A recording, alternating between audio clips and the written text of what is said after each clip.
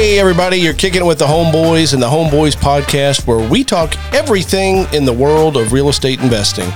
Whether you're just getting started or a seasoned vet, we're going to give you our over 40 years of combined real estate experience to help you along your investing journey. Today, we've got a very important topic. We are talking about buying your first home and things that you need to look out for. Yeah, there's all the rage right now are adjustable rate mortgages because you can save a little on interest. We want to talk about being aware of those. Also, being aware of the hidden costs when you buy a place. Taxes go up. Maintenance costs needs to be accounted for. And also, most importantly of all, we're going to be talking about how much house to buy. Just because you got approved for a certain amount doesn't mean that's the price point you should be shopping for. Buying your first home is a monumental task, and I think everyone needs to proceed with extreme caution. And by that, I think it's always good to be a little nervous and scared. And this being such a big purchase, I see people make the mistake of going to your brother's girlfriend because she's a realtor, or just stopping by any old mortgage brick and mortar bank for your mortgage. You've got to surround yourself with the right people. You've got to be scared of the potential pitfalls that we're going to discuss, and you just got to be smart about it. This is the biggest purchase of your life, most likely. Treat it like it. Yeah, and living conservatively is always a good thing.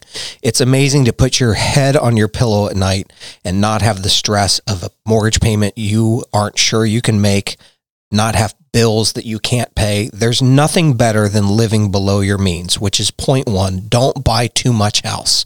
Well, what is too much house? Out there, you see a lot of people talking about 28%. There's a 28% rule that you'll see as you research how much house can I afford. Well, we think that you should buy even less. We think that's the very, very top end. So of your net income, spending 28% on your house, and you can work backwards from there. So if, say, you're making $10,000 a month, your mortgage payment should be $2,800 a month. Well, let's go ahead and just throw this out there. We have a lot of listeners in California. Our metrics show that the Homeboys have a big audience in California. And hey, thank to all those of you that listen out there in California. Thank you. We love having you being part of the Homeboys Nation. But there's going to be a lot of people out there that's going to say, BS, Mr. Adams. How on God's green earth am I going to be able to buy a house for 28% of my net income?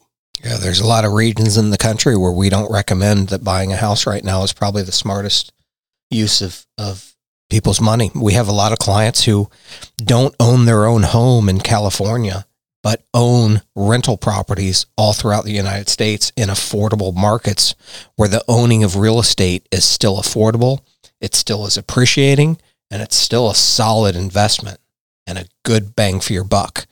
So $2,800 in our state gets you well above the average entry-level purchase price, even at today's interest rates. Affordability in markets has been something that's always intrigued me. Whenever I was early in my career, this is going back probably 15 years ago, I had this Money Magazine article that was laminated that showed the 50 largest metropolitan markets in the United States. And it highlighted the percentage of a person's income that went towards their mortgage payment. Mm-hmm. And I remember the stats. And like I said, this is going back a few years, so nobody take this as the gospel. But back then in California, in Los Angeles, 55% on average was the person's income that went towards their mortgage payment. Indianapolis, average was 11%. It was easy for me to remember those numbers because 55 and 11 were those two numbers. And it just fascinated me because I was early, into my career, and I didn't realize, how much real estate cost on the West Coast. Yeah. 55% of a person's income going towards their mortgage payment, whereas here in Indiana, it's 11%. So, I say that because people have to realize it is very different in certain markets. There's going to be people that listen to this and be like, oh yeah, it's easy for you guys to say not, 28% of, my income should be the tops of what, I pay for, a house. I get it. There's markets that's really tough, but there are drastic swings when you look at it from a national scale, like whether it be here, whether it be Cincinnati, whether it be, Charlotte, Jacksonville. Okay, let me sum that up, though, for you. Geographically, it's about 95% of the nation, geographically, about 95% of the nation where housing is still affordable. Geographically, that doesn't mean by population, because the population centers that have the largest populations are the least affordable, as it turns out. Imagine that, where there's the least amount of land and the most people, that real estate would be expensive. But for most people out there, for people living in 95% of the country, housing is still attainable and affordable. Will it be as affordable as some cities? No, there's variations within all of them, but it's achievable for many people out there, and many people out there are scared off. And we want to say, don't be scared, come on in, but just be very conservative and cautious. Because if you listen to these three things, you're going to be fine. You're going to be fine, because you're going to go into this with the first step of not buying too much house. If you go and get approved for a $600,000 mortgage, don't start shopping for $600,000 houses. Start shopping for $300,000 houses. Just try to live that far below your means. Clint and I are big believers in it. Clint's a big believer in having no mortgage. There's a lot of people out there that disagree and think that, hey, leverage your house because you can do it cheaply. He likes having his roof over his head paid off. And there's a comfort in that that's amazing. I believe in having a tiny, tiny mortgage compared to what I could be approved for. Tiny. And I'm going to be paying mine off in the next year or two.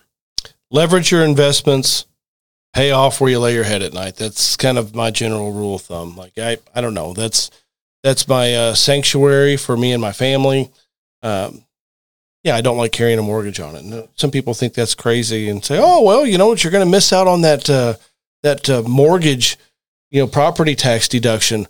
That is $3,000 off of your assessed value. So if you have a $500,000 house, all of a sudden now your assessed value is $497,000.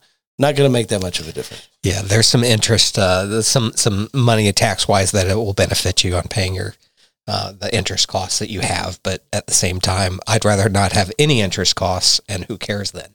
There's a lot of people that disagree. A lot of social media real estate gurus that say paying off your house is stupid. And we had a really smart insurance guy on our show, Curtis Ray. He thinks it's stupid. Yeah. Also, and I respect Curtis, because he would at least offer up a good explanation. I'm not going to disagree with him, but I don't know. At the end of the day, I like the peace of mind of knowing that I own my home. Yeah, I agree. Me. Well, then next up, this is pretty popular right now, and we're not saying that it's the end of the world to do right now, but we're going to tell you a little bit of the history behind adjustable rate mortgages and some of the things that Clint and I saw when we were early in our careers, and adjustable rate mortgages were really popular. And what would happen was, in the 90s, all these brand new neighborhoods were being built in our market. And with those properties came no taxes for a couple of years because they had not been assessed. At the same time, adjustable rate mortgages were super popular and everybody was getting them. So at the same time taxes were being assessed, people's adjustable rate mortgages would have a little bit of a bump up after that, say, 5-year period, if you do an adjustable rate mortgage where it's locked in for 5, amortized for 30. And suddenly we saw foreclosures of normal, everyday folks, not talking about people that were necessarily over leveraged based on the mentality of the world back then. These were just normal people who got taken out by doing adjustable rate mortgages, and rates went up during that 5-year term. And suddenly, after 5 years, their taxes went up, their adjustable rate mortgage went up, and suddenly their $1,200 a month payment was $1,800, $1,900, even $2,000 a month. In some cases, doubling. And we saw people lose their houses over this. So adjustable rate mortgages can save you a little money. And in theory, we see a lot of people predicting that mortgage rates will be down in the next few years. But do you want to bank your future and where you rest your head on that? If you're cutting it that close and trying to save money, I would just be very, very aware that the fact that adjustable rate mortgage can come up and bite you in 5 years when that term is up. Just be very aware of it. I don't think they are coming down. That's a topic that can be debated for many hours. I saw a really cool clip on TikTok, either last night or the night before, where it showed the average mortgage rate per president. And it went back for like the last, I think it went back to either Gerald Ford or Jimmy Carter. And, you hear the talk of like how crazy interest rates are right now. Biden is, the Biden administration is one of the lowest. If you look at all of the presidents, sure. The Trump administration, numero uno, right? It is the lowest, on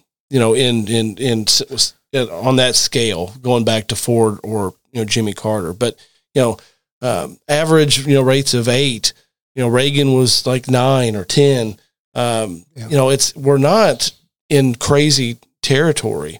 I think the problem was the record-setting interest rate of the previous administration. And I'm not getting into politics at all. I don't really participate in politics. I'm not a pro-Biden. I'm not a pro-Trump guy. I'm just talking from being in real estate my entire adult life. Rates did not need to be at 2.5%, 3%. I think it was a huge mistake. Well, the country's paying for it right now. Country's paying for it. And who in their right mind would sell their house right now? If you bought a house over the last couple of years, who in their right mind is going to sell? I saw this is something that our producer showed me before the show on TikTok of a guy, a mortgage broker, shouting out this website. And it's a brilliant website. And we'll have it linked on our Homeboys podcast website for you to check out. But it's a website that actually features homes that are being sold with assumable mortgages that are under 3%. Get out of here. Yeah. So it's a website that shows all the houses that are out there available, I guess, somehow throughout the nation that are for sale, that have mortgages that are under 3% and have assumable mortgages on them. Now, the drawback would be you have to bring whatever equity is in that house to the table. So you couldn't do you're just assuming whatever mortgage is left on that. So say if it's a $1 million home and the mortgage is $500,000 at 2.5%, you've got to bring that other $500,000 to buy it. So it's a little different than a traditional way of buying, but think about what that means. People who have houses with 2.5% mortgages on them are suddenly worth more and are being marketed separately than every other house that's out there on the market. Right. They're in their own basket, and the average mortgage of the homeowner in the U.S., it's still under 4% from this last time. I think it's over 50% still is under 4%, which is crazy. Oh, it's nuts. Crazy, but we're paying the price for that. So just be aware that those adjustable rate mortgages may save you a few bucks here and now, but you could end up paying big time down the road. We saw it take people out. We just urge caution and being as conservative as possible when you're buying your first house. The next thing that this is specifically or more importantly for somebody who hasn't owned a home, it's those hidden costs, right? You and I have owned homes our whole lives. We know how they just suck that money right out of your wallet. Sadly, I almost don't anymore. It's crazy. Like things have changed so much that the hidden costs even shock me. Yeah. I eat, sleep, breathe this business every single day, and I'm getting shocked with some of the hidden costs. I was talking with our project manager, and all of our rehabs and maintenance and everything has gone up so much. I was telling him a story about I've got a detached 2-car garage that I added a bay on that I needed to paint. So I went to Sherwin-Williams and I bought the paint for this detached garage. The material alone, the paint alone was $1,500. To paint. I couldn't believe it.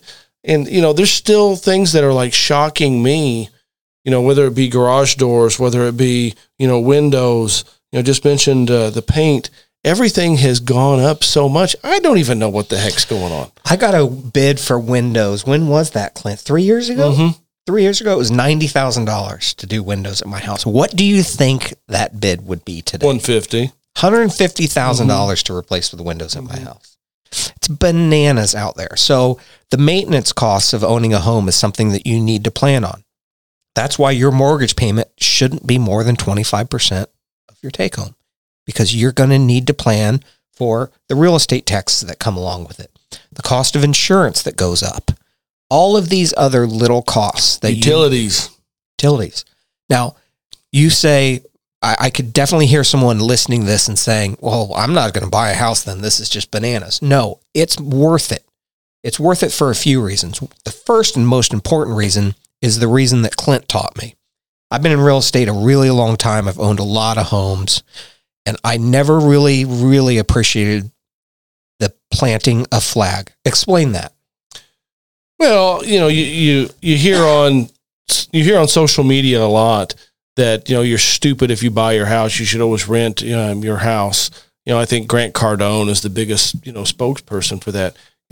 For me, I want, my castle. I'm not talking about a big house. I'm just talking about a place for my family, a place that we can call home, a place where we can plant our flag and say, that is where we're going to spend our lives. That's where we're going to learn about Christ.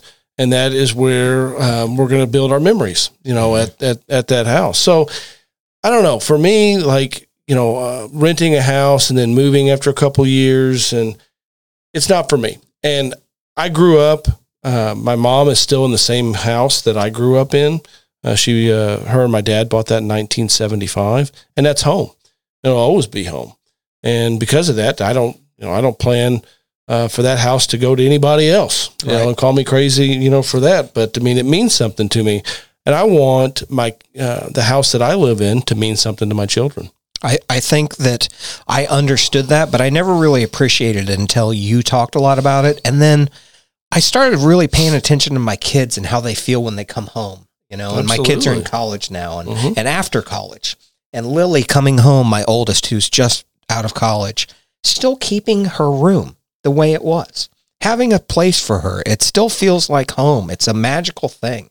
And when I go, down to your mom's house, I stay in your old room, and it still has the prom king, scepter sitting out there on the wall. Sal Spencer, class of 97, homecoming king. Yeah, homecoming king. Right. That's right. But there's something special about that. And let's just clear this up.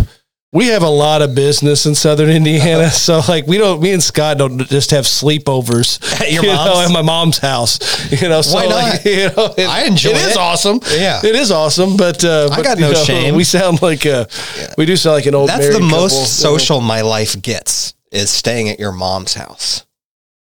Well, I mean, we always go out to dinner. Mm-hmm. I normally have, one or two buddies from back in the day, stop by. Right. To say, it's a great time. Hey, it is a great time. It's a great time. Town knows everybody. But okay, there's a couple other reasons that are more important to our listeners, probably, which is you're also capturing that appreciation. You're paying that house off over time. You're also getting the depreciation. You're getting interest deductions on your taxes. There's a lot of financial reasons that make it worth it. Now, I've studied the charts, rent versus buy, and as far as I'm concerned, it's a coin flip as far as just cold, hard financial. And it depends where you are. But at the end of the day, for a long term, if you're going to be somewhere long term, I come down on the side of the coin that's a buy as far as the financial, the better financial decision for you in that sense. So I believe it's a good financial decision, but we haven't mentioned along this way, part of the reason why 25% at most should go to your mortgage payment is because you should keep saving for your next house while you're in this. If you plan to ever level up or move, the goal should be not to sell that first house, but to turn it into a rental and turn it into cash flow and let a tenant pay that mortgage off for you while you go get your next house. Some of my biggest mistakes in real estate have been selling my own personal residence. And I'm glad you brought that up. because we get a lot of slack back from people also. Oh, it must be nice, to just keep all of your houses. Well, if you go into it with that mindset, you can plan for your next house. You can save up over 5 years if you want it to be after you buy that first house for your next down payment. And yes, you should keep it. So whenever you're buying your house, always ask yourself that question. If I had to turn this property into a rental, would it make a good rental? I think that's exceptionally important, and not enough people are taking advantage of that. Especially young folks out there and their first houses, because at some point, a lot of people level up or have to change, have to move cities, move towns, and that first house should always be turned into a rental. I couldn't agree more. Well, we love talking about real estate, but the Homeboys are here to tell you there is more to real estate investing. Yes, we love being able to provide for our families through the means of real estate, but we also believe that it's important for you to surround yourself with people that you love doing life with. Tomorrow, I'm going on my annual golf trip with 11 rednecks from Southern Indiana. And I tell you what, I couldn't be more excited because you know what? All of these guys, we've known each other our whole lives. We care about one another. We go play golf. We play cards at night. The fellowship is just an amazing way to reset. We all live very busy, stressful, lives that require long hours. You got to surround yourself with people that you enjoy doing life with. And I'm about to embark on that journey. I can't wait to do it. I get to embark on this real estate journey with this clown every day. I love that. But we really appreciate you tuning into our show today. You got to catch some of our short form content. You can find us on TikTok at the Homeboys Podcast. You go to thehomeboyspodcast.com as well. Find a lot of great resources. We love being with you. Till next time, homies. Happy investing.